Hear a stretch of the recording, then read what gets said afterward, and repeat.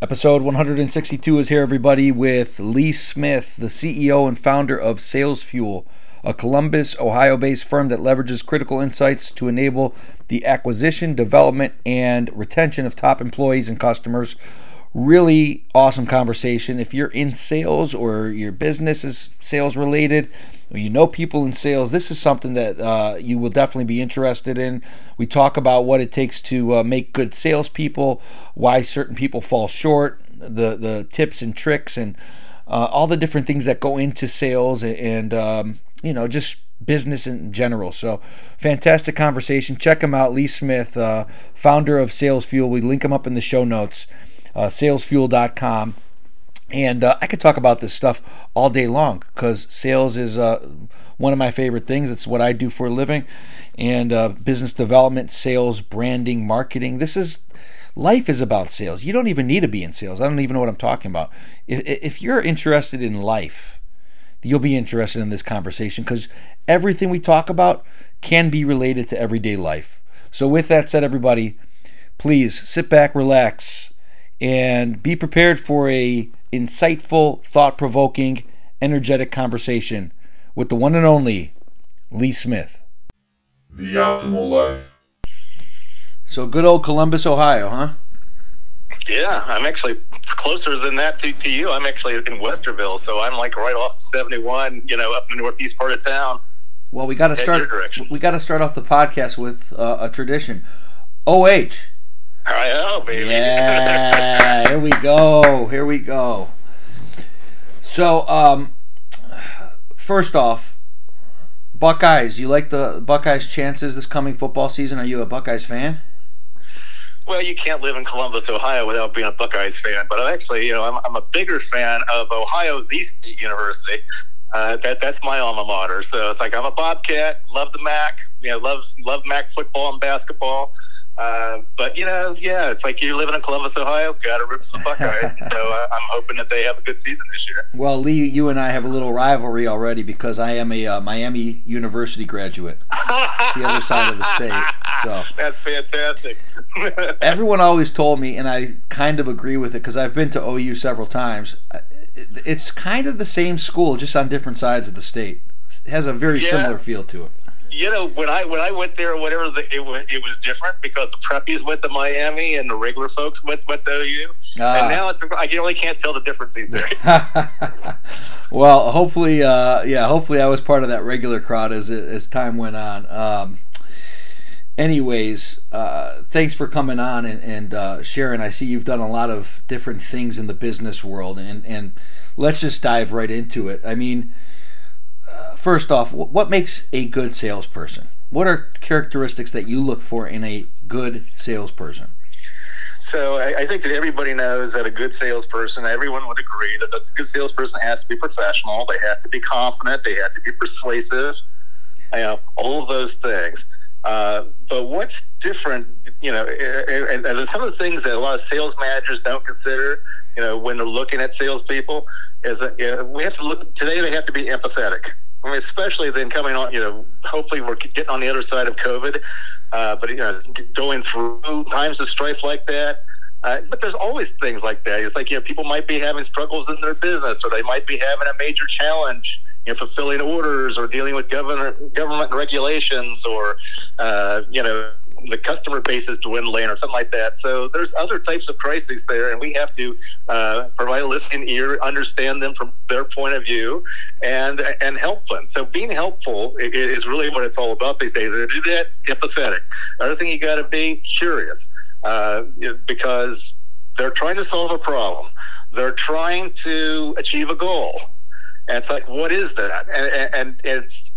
And more importantly then, how important is it to the CEO? And more importantly than that is, does the CEO view that as important enough that she's going to commit time, money, and resources then to either solve that problem or achieve that goal?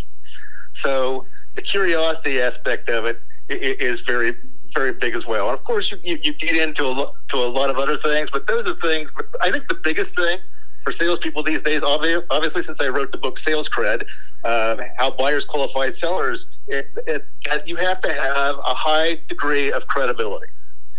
And so, that means you have to do everything you say, think, and do has to be with integrity, done in a likable manner, and done in obviously in a trustworthy manner. But also, you have to let people know you, and so they have to know of you. And if they do a Google search on you and they don't pull anything up, that's not you're not even known. So how can you be credible? And then you have to say things, do things in such a way that in a credible manner, so that they will eventually refer you. So that is for me, is all of those things wrapped up into the bigger picture of credibility. And the thing that Nate, we talk about in sales a lot, you hear people, it's like, oh, got to earn their trust, got to build trust.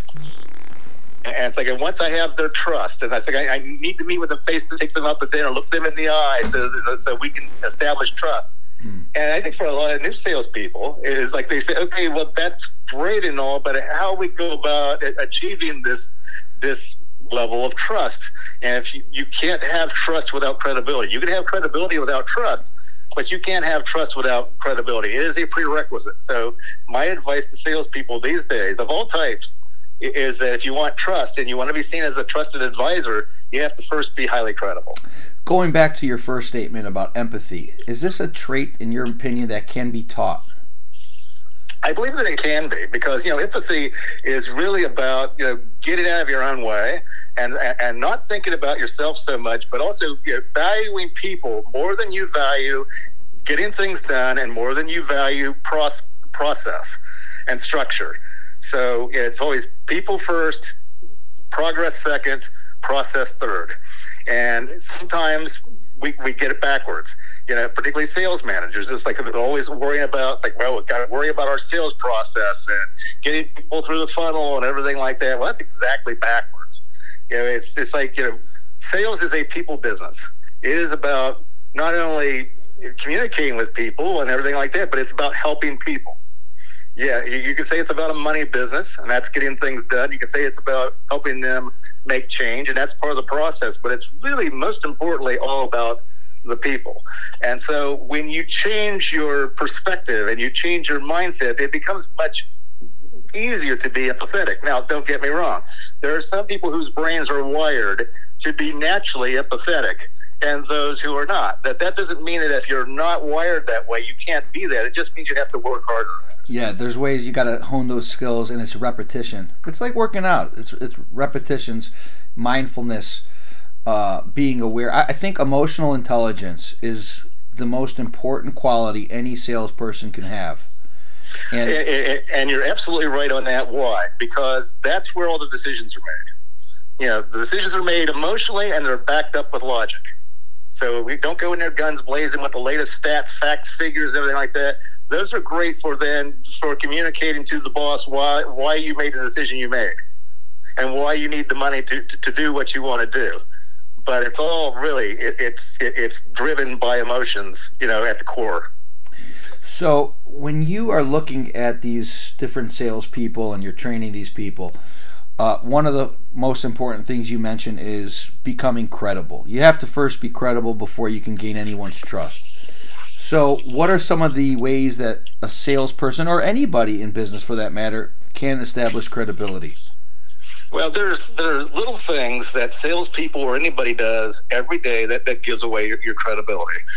And, little things like take a look at your email. Look at the way you talk, for example. It's like if you always end your sentences with a question mark. And I see this a lot with the younger set today, that, when they talk, everything is like always ends in a question. And it's like, or they say, right, looking for an affirmation from you. It's like, and it's like, in small doses, fine, but pretty much when you're acting like that, you're not being authoritative, and you're not acting like you're confident in what you're saying. You know what you're saying is true and right and accurate and what's best for the moment. But it's like, but if you're always asking questions, and asking for their approval, then what that does is that that doesn't make you as credible. So that's one example of it. But there's all kinds of things. It's like, when you're in a Zoom call and like that, and you're fumbling around with the controls and you can't get the microphone to work, or, hey, can you hear me? Can you hear me? Can you hear me? Or your background is a cluttered mess. It's like, since you're in Cleveland, and of course, me being in Columbus, we have a connection. Paul Brown, who's legendary, head coach of Ohio State University. They went and also coached the Cleveland Browns. Had a saying, it was act like you've been there before. Yes. So if you're going to be credible, you got to act like you've been there before. It's like, now some people might say fake it till you make it. And to some degree that's true, but being fake is also not credible. So I will caution you on that. It's like the way that you act like you've been there before is to have been there before. And that means if you're not doing that live in the moment, you're for real. It's like you do it on the practice field. You do it in the office, with a colleague, and you practice it to the point where you have done that before, and you've done it enough before where you can come across it. You've done it before. It's not faking anything, because that's a lack of integrity and not credible. So the confidence, it sounds like, is clearly very important in establishing credibility. Confident. It totally is that, and that's why salespeople in particular have to have a high degree of confidence, but any leader has to have a high degree of confidence. That doesn't mean that we have to know everything, we have to act like we know everything. It just means that we have to ask smart questions, and that's another part about, we asked about being credible. It's like being credible is not about having all the answers, it's about having all the questions. And then where your empathy kicks in is like when you care enough to actually ask the question in a way that's not going to evoke a negative emotion or make someone feel uncomfortable, and that you actually shut up and listen to the answer all the way through, because normally people are ramping up then and telling you the story to get to the crescendo at the end. But as salespeople, so many times, like, we'll interrupt that person, or if they stop and take a breath, we're going to jump right in there with the next brilliant thing we're going to say, and we lose the end of the story. And which is where the problem is that they're trying to solve, or the goal that they're trying to meet, and more importantly, why it's important to them personally. A salesperson gets turned down many more times than they get told yes. So, and I assume that that's something that is probably at the core of your teachings and your consultancy, is keeping the salesperson motivated, avoiding the pitfalls of self-doubt, the complete opposite of the confidence, and not sulking and letting it shut them down. So when you see a salesperson that's struggling with this, I mean, where they're kind of quivering because they're being told no, and you see their confidence getting rocked, what are some of the things that you're doing to help these people out to get back on track? Yeah, that's a great question. That's also one of the things why we look for resilience in hiring new salespeople, because it's going to happen. So it really goes back to the belief system. So, like, do they believe in themselves? Do they believe that what they're doing benefits other people, benefits maybe society as a whole? That would be even better. Do they believe that if they do their job well, they're going to be rewarded for it, or do they believe that if they do their job well, that the company is going to reward them for it? Do they believe that if they go out and put themselves out there, that the company has their back? Those types of things. So it really goes all the way back to the belief system. Then it goes into, it's like, why are you doing this? If you got into sales because you want to make a lot of money, guess what? We all did. But if you stay in sales just because you want to make a lot of money, you're in the wrong business. It's like a lot of people get attracted to sales because of the money, or they get attracted to sales because of the freedom of being able to chart your own day and go see and talk to whoever you feel like you want to talk to. There's a lot of freedom there. It's not like everything is being scripted and handed down to you, and you've got a line of widgets that you have to assemble as they come by at a particular time. So they get into it for that. And ultimately, the best salespeople stay because the rush that they get by helping people either achieve that goal, get that promotion, solve that problem, make more money, being able to help their families, those types of things. And then, of course, then their ability then to help their family as well. So again, that's about the people, not about the progress, not about the process. And so I think that's So how we help them do that is that just like we're going to go back to sports again, and I hesitate to do that, but I'm going to this case. So you get somebody who's a superstar and they're a scorer. I don't care if it's basketball, hockey, whatever, and they get into a slump. Happens to everybody. And what do they tell that person to do? They say, find other ways to contribute. So maybe it's making a great pass or a great assist or being a great teammate or something like that. As a salesperson, what you got to do in that situation is always be helping. So it's like maybe if you're not making that sale or you're not being invited then to help them with the big problem, if you can help them in other ways by giving them relevant information that's relevant to them and also to their boss, it starts right there. And at least you're always going to be helpful in some way, shape, or form, is to always be helpful. If you're doing that, then you're getting at least some mental reward from sales then that kind of helps to offset the fact that you got shot down. They didn't like your proposal. They went with the other guy, and then from what you could do with that is take the sting from that then and have an after-action review and ask yourself, okay, rather than bitch and complain about, the process was unfair, or they knew the guy's uncle, or they were never serious about it to begin with in the first place, is to go back and really take a good honest look at what you could have done differently, and where you might have missed the mark, and maybe how you didn't read the room, and that's how you get better. Yes. Yes. Those are the things that we coach salespeople on, to help get them through, getting shot down continuously because it happens. It's part of the job. So we've talked about your client's consultancy. Just let's get into a little bit more of it. You're the CEO and founder of SalesFuel. Talk to us a little bit more about your company and what you guys do. So at SalesFuel, really what we do is that we provide leverage insight. We are a sales research company. So we do a lot of the background research for salespeople and to help them understand what's going on in the industries in which they serve. What trends are happening, what competitive threats are happening in those industries, what opportunities are there, so that they can ask smarter questions on the sales calls. And by asking the smarter questions and hopefully shutting up and asking good follow-up questions, that gives them the leverage that they need then to be able to solve the problems, to have that collaborative problem-solving process, and be able to overcome any objections or fears or concerns that they might have, close a deal, and then more importantly then too, there's always a process after you get somebody to verbalize, yes, it's like, yeah, we want to do that. Well, that's the second guessing.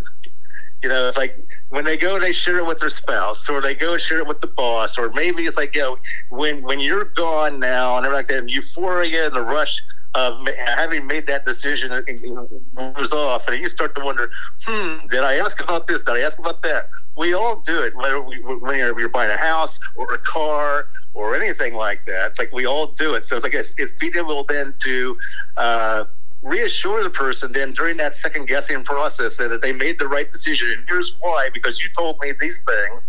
Here's what you want to do. Here's how this is going to help you do this. Here's how I'm going to help you make sure that you execute this properly so that this will be the desired result and you get the outcome that you're looking for. And that's really what's most important here. Yeah, closing is number one, is the hardest thing to do, because you can build on a relationship. You can get this person to like, know, and trust you. You can you feel like you're that person's best friend and you're the only game in town and this is going to happen.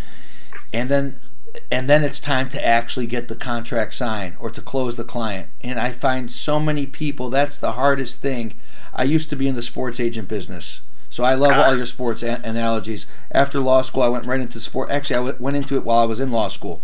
And the hardest thing to do, of course, as you know, is to get that player to sign with you. He might love you to death, but there's so much competition for that guy. How do you get him to say, yes, you're my guy? And closing is such a balancing act, and you can talk more about this, between aggression and being too pushy. And you got to find that perfect balance, that tightrope that is so hard for people to find. you're absolutely right about that. And it's like you don't want to be stuck in the friend zone. Yes. I mean, right? It's like, I mean, you want to be liked, yeah, but you really want what you really want is you want to be respected. And you want to know that when you talk and you make a recommendation that they believe you and they'll listen to you. It's like, and not just because they don't just talk to you whenever they want to meet you up for happy hour, or they want to go out and watch the ponies run on Saturday or whatever. It's like they go play golf on the weekend or something. It's like that's great, but it's like what you want to do is you want to be able to solve problems, and you want to make some money too, while doing it. So you want to get that mental income, that heart income that you get from helping another person, but also it's like you need the financial income as well. I mean, that's why we all go to work. Yeah, I got to tell you, that's such a good analogy. The stuck in the friend zone. I love that. Because nobody ever wants to get stuck in the friend zone. No. We all did. We've all done We've all been there. We've all been there. We used to Some of us are there right now. I hate thinking about those thoughts of growing up and being stuck in the friend zone with some girl that you're trying to pursue, and this isn't going anywhere. Yeah, that's the worst feeling. It's the same thing in business too, and it's the same thing with these players. That's a great analogy too, because it's like maybe it wasn't meant to be. It's like, so you got to shoot your shot, right? But it's like, it's like if you do that though, and it's not a match, it's not a match. Correct, but here's the thing: some people don't even shoot the shot, and that's how they get stuck. That's the problem. Yeah, that's totally the problem. It's like you can talk yourself out of making a sales call, going above someone's head, doing whatever it takes, then to going back and reassessing things, or maybe talking to different stakeholders, or you can talk yourself out of all that and come up with a million reasons why they're going to say no. And the thing is that when you do that, it's like, then come up with a million reasons why you're going to overcome that objection. It's like when you do that, you've got the confidence going in there that when you shoot your shot, you're gonna make it your best shot possible. 100%. And again, back to what I was talking about with closing the players. I found the same thing. Whenever we were a little soft trying to get the guy, we never got him, or very rarely got him. The guy they want to like you, but they want to know that you're there, like you're going to be such a badass in business. And you have to be a little bit over the top and aggressive at times.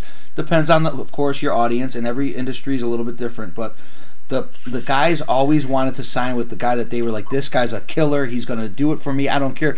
I might not even like him as much as some of the other guys, but and when they felt that from me and my business partner at the time, we very rarely lost that guy. So how did you go about walking that fine line between being assertive without being aggressive and being persistent without being pushy? That's what I mean. And again, you could only do that, in my opinion, by being with these people in person. That's the best way to really feel the situation. You need to have that empathy like you talked about. You need to have your social awareness. You need to have your radar, your emotional intelligence radar, and be able to understand and feel people by the way that they're reacting to you, their facial expressions, their body language, what their family's saying, all these things that you're trying to take in and calculate in a very short period of time. And then you got to think about all your phone calls and all your follow-ups with this person, and look back at the several months, and you find out who your competition is. And when you're getting close, you got to put your foot on the gas. You have to err on the side of being a little obnoxious, from what I found. And again, you don't want to be over the top pushy where you totally turn the guy off. But if you step back 1.5 steps, somebody is going to just swoop in there and close the deal. So for me, it was kind of just analyzing all these different factors, Lee. And again, it's such an intangible thing, because you have to know your audience, and you have to be able to feel. It goes back to your empathy. Yeah. You got to be able to read that room, because it's like you need to go right up to the line. Yes. Not cross the line, but don't let there be a sliver of daylight between your feet and that line. You are 100%. That's exactly what it was. You mentioned that one of the things you're doing with helping your clients is with all of these different changing environments, the world's changing, there's threats, the COVID, all this craziness. You said that you're helping them develop questions to adapt to the time. So could you give a couple examples of that? Well, I think that the best questions are the ones that are unique to the individual. The best questions, quite frankly, are follow-up questions. So I'm not going to, when people hire us, it's like, I'm not going to go in there and give you a bunch of, this is a magic question. It works every single time. Look, the sales consultant tells you that or whatever, they're lying to you. There are no magic words that work every single time, okay, because that's just manipulation. It's like, what they need to see is they need to see your heart. They need to know that you care. And they also need to know that you like them, because they're not really going to get to like you unless they know that you like them. And also, it's like, when you like them, the customer or the prospect in this particular case, is like, you're going to want to do your best. You're going to want to go the extra mile. You're going to want to, go ahead and take that phone call at 5 minutes till 5, even though you've got a tea time, and a half an hour on the other side of town, because you like the guy or gal, and you want to help them out. And you want to go to bat for them with your boss and say, hey, if we can just let's finagle these terms or whatever, because they're going through this situation right now. I think it'll go a long way, and they know that. So it is all about those types of things, but it's about the follow-up question. So the best question, again, is a smart question that's based on what's happening in their industry. Again, what's either an opportunity, a challenge, something, or more importantly, what's important to not only to them, but also, again, the CEO, the boss, the gal who's writing the checks and approving the budget. So how you figure that out? You read, you listen. And it's like, you can read the news, you can go on the website, you can sometimes there are guest podcasts like this one, you want to listen to that, or if they're being interviewed on a radio or on television, you want to watch that. And if that doesn't work, then it's like, the best way to get information about what's important to the CEO is talk to somebody who's in those meetings. And who's the person at a company then that loves to talk and maybe shares a little too much information? Yes. Who is? Let me ask you, Dave. Who is that person? Well, that's always the other salespeople. That's exactly right.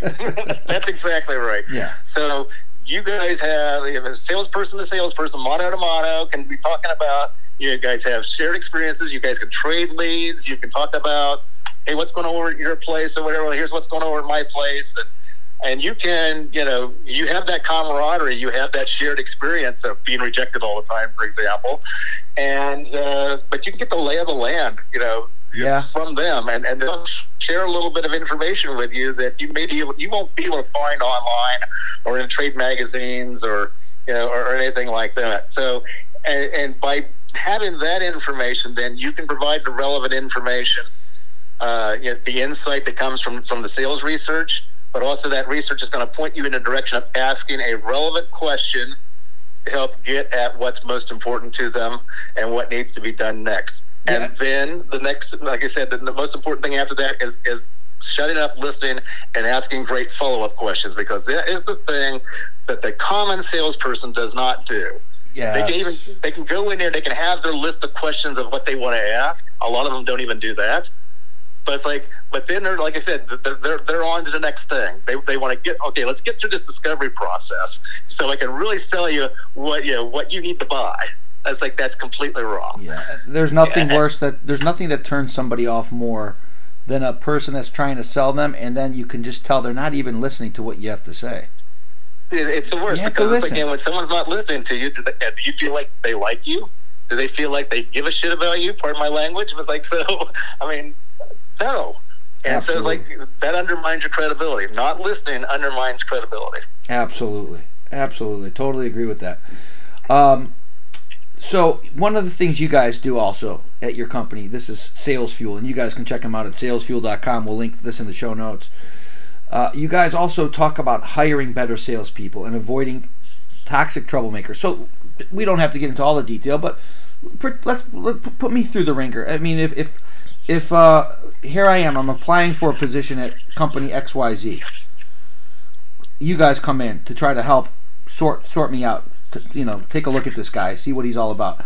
What are some of the things that you'd be asking of me at this point? I think the thing that I want to ask you is that who's the salesperson that takes up most of your time, and why? Who, and then also it's like, is that the salesperson you spend the most time with? I mean, so who's the one who's demanding most of your time, that you have to spend most of your time with, maybe even regrettably? And is that who you want to be spending the most time with? It's like, and then I will ask some follow-up, because why is that? Oh, because it's like this person always has an issue, always has a gripe, or it's like, if I don't, they complain about what I said in the sales meeting, or they don't like it because I won't budge, or I'm letting them off their quota. Or they have the customers that always seem to that they're the neediest because they've been trained to be the neediest, and right. Or to that always want to call me up and complain to me. Right. It's like, and ultimately what sometimes goes back to. Now, sometimes managers are hired into positions because the previous manager before them screwed up and they need to clean up a mess. So think Hugh Jackson, in Cleveland, I mean, for example. And every other head coach before him? With sales managers and any other type of business manager as well. Well, you inherited that mess. You didn't get to pick those people. You didn't get to buy the groceries.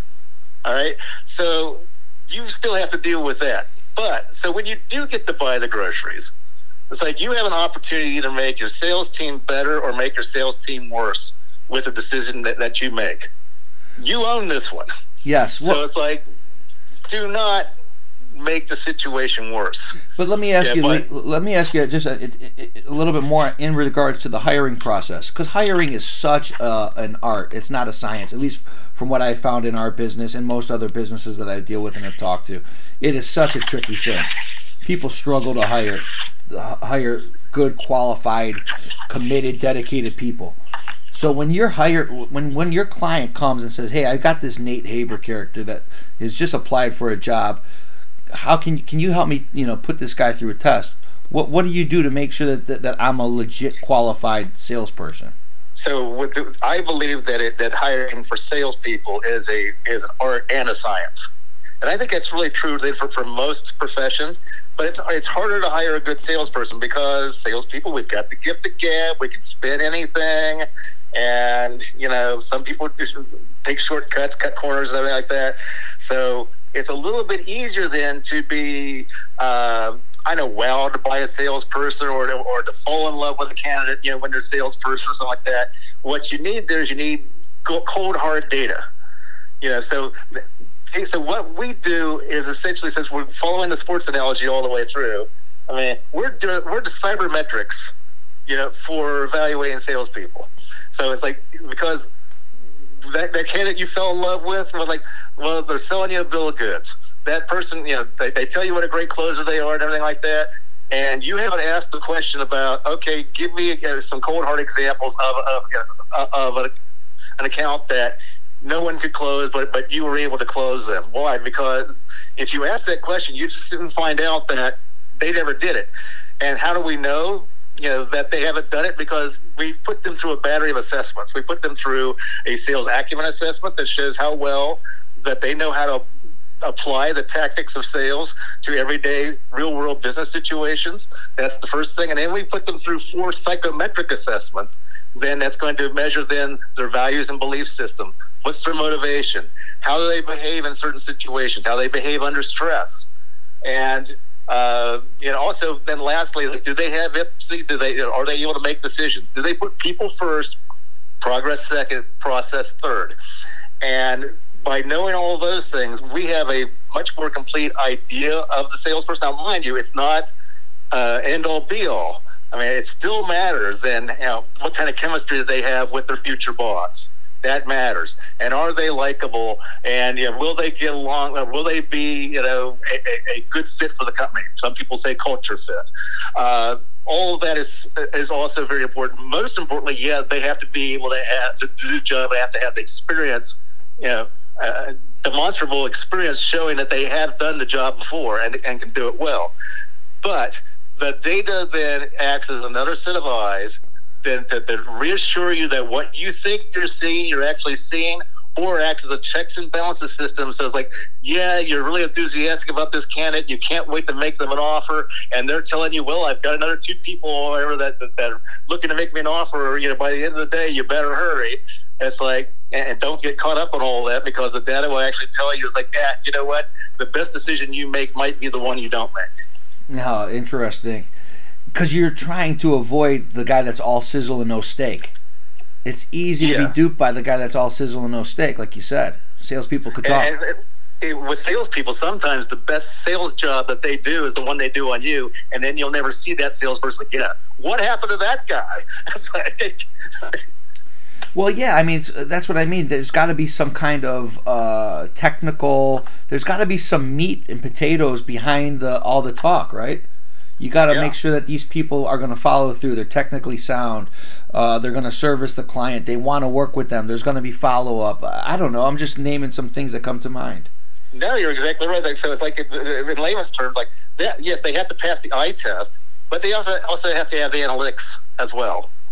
And the other thing about the analytics is that the analytics will tell us what they do naturally, what they're good at naturally. Doesn't mean that other people can't do it. It just means they're going to have to work harder at it. When they work harder at it, it's fatiguing, it's exhausting, and, it's easier to burn out. But if you're a natural at it, if you can hire a natural, then who's a natural in certain key areas, you can coach them up on the other stuff. Yes.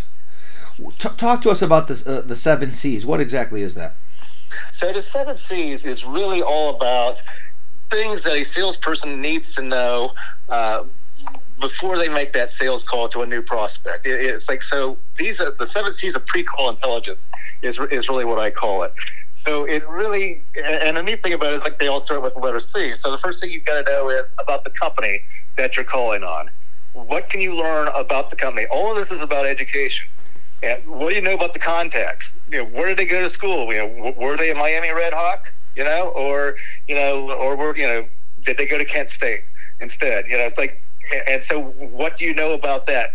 What do you know about what their interests are? Like, what Facebook groups, what LinkedIn groups are they a part of? Like, what charities do they support, and causes have they volunteered for? It's all out there. More importantly, what connections do they have? Oh, I know Sally Jones. I know someone that knows Sally Jones because I met her at the fundraiser for the YWCA that I was at the other night. Right. Back when we used to do stuff like that. Yes. But it'll happen again soon. But and also, if I can sell Sally, then Sally knows Bob Johnson over at ABC Company, who I've been trying to get an audience with for the last 6 months. So is understanding and working all those connections. So that's the 3rd C, the 4th C, category. Know the category of business. Again, opportunities, trends, all the things that are happening in the category. And so a lot of salespeople will do those things pretty well. Connections, not so much, because it's about connecting the dots. But customers is really what it comes down to. It's not enough to know your customers. You have to know your customer's customer. How is their customer going to benefit from the product or service that you're providing? So what's in it for them? And why, real quickly, why is that important? It's because that's where the money is. That's where the ultimate decision makers are. That's where the money is. Yeah, it's like, because your client, your customer is getting their money from somewhere. Yeah. Follow the money. It comes from their customer. Beautiful. What else? You have to know the use case of how your product is actually going to be used, and being able to understand that. And a lot of good information is also in your CRM, which is an 8th C, but it's like it didn't quite make the list, so it's the 7+1. And CRM is customer relation management tool. That's right. It's the thing that all salespeople hate to use. It's like people hate. They don't like to record all the calls that they made and everything like that. Because that's where accountability is. Yes. Yes. And so, a lot of times, a lot of salespeople hate to use the CRM, but it's great to be able to go back and say, "Oh yeah, I talked to Janice 2 weeks ago about this, and I forgot about that conversation." I'm glad. It's a great way to jog your memory. And one of the other things too that I think a lot of salespeople, correct me if I'm wrong, probably at times struggle, a reason that they're struggling and running into the wall is because quite often they may not even be talking to the ultimate decision maker, which we've alluded to a little bit. You said earlier they should be talking to the people at the company that will talk, the other salespeople, so they know the intricacies and how the CEO thinks and feels and those things. Do you see that as well, where these salespeople are selling not even to the right people at times? Absolutely, because they haven't asked the right question right out of the gate. How is the buying process for making a decision on what you want to buy here? It's like, how is that made? Right. And then what? And then what? It's like, who's involved in that? And who's affected by that? It's like, these are the types of classic questions that need to be asked right up front. And I would say that in addition to that, it's the salesperson thinking of themselves first and not first. They're thinking about how they're going to qualify the buyer and how much money are they going to spend. Will they be an enterprise level account? Do they fit our ideal customer profile? Blah blah blah blah blah. When what's most important is how does the buyer qualify you? Do they think you're trustworthy enough? Do they think you're credible enough to actually then return your phone calls, respond to your emails? Are you providing them value and information and insight and research then to help them do their job better? Do you care enough about what they're going through on a day-to-day basis that because you're stuck at work having to work these extra hours, that you're missing your kid's little league game or your daughter's dance recital? It's like they want somebody then that lives that life and understands them, is empathetic to not only to them personally, not just what the company can do for them by writing them a check. Lee, I could talk business and sales with you all day. Unfortunately, we don't have all day. But before you go, I would be remiss if I didn't ask you to at least talk to us a little bit about, you also co-host a podcast called Manage Smarter. Talk about the podcast, if you would.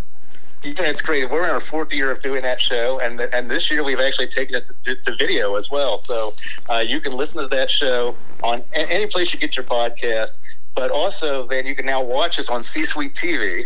And so Jeffrey Hazlett is the one who's in charge of that. You might know him. He was a judge on Celebrity Apprentice, big marketer for Dodge Ram trucks and everything like that back in the day. Nice.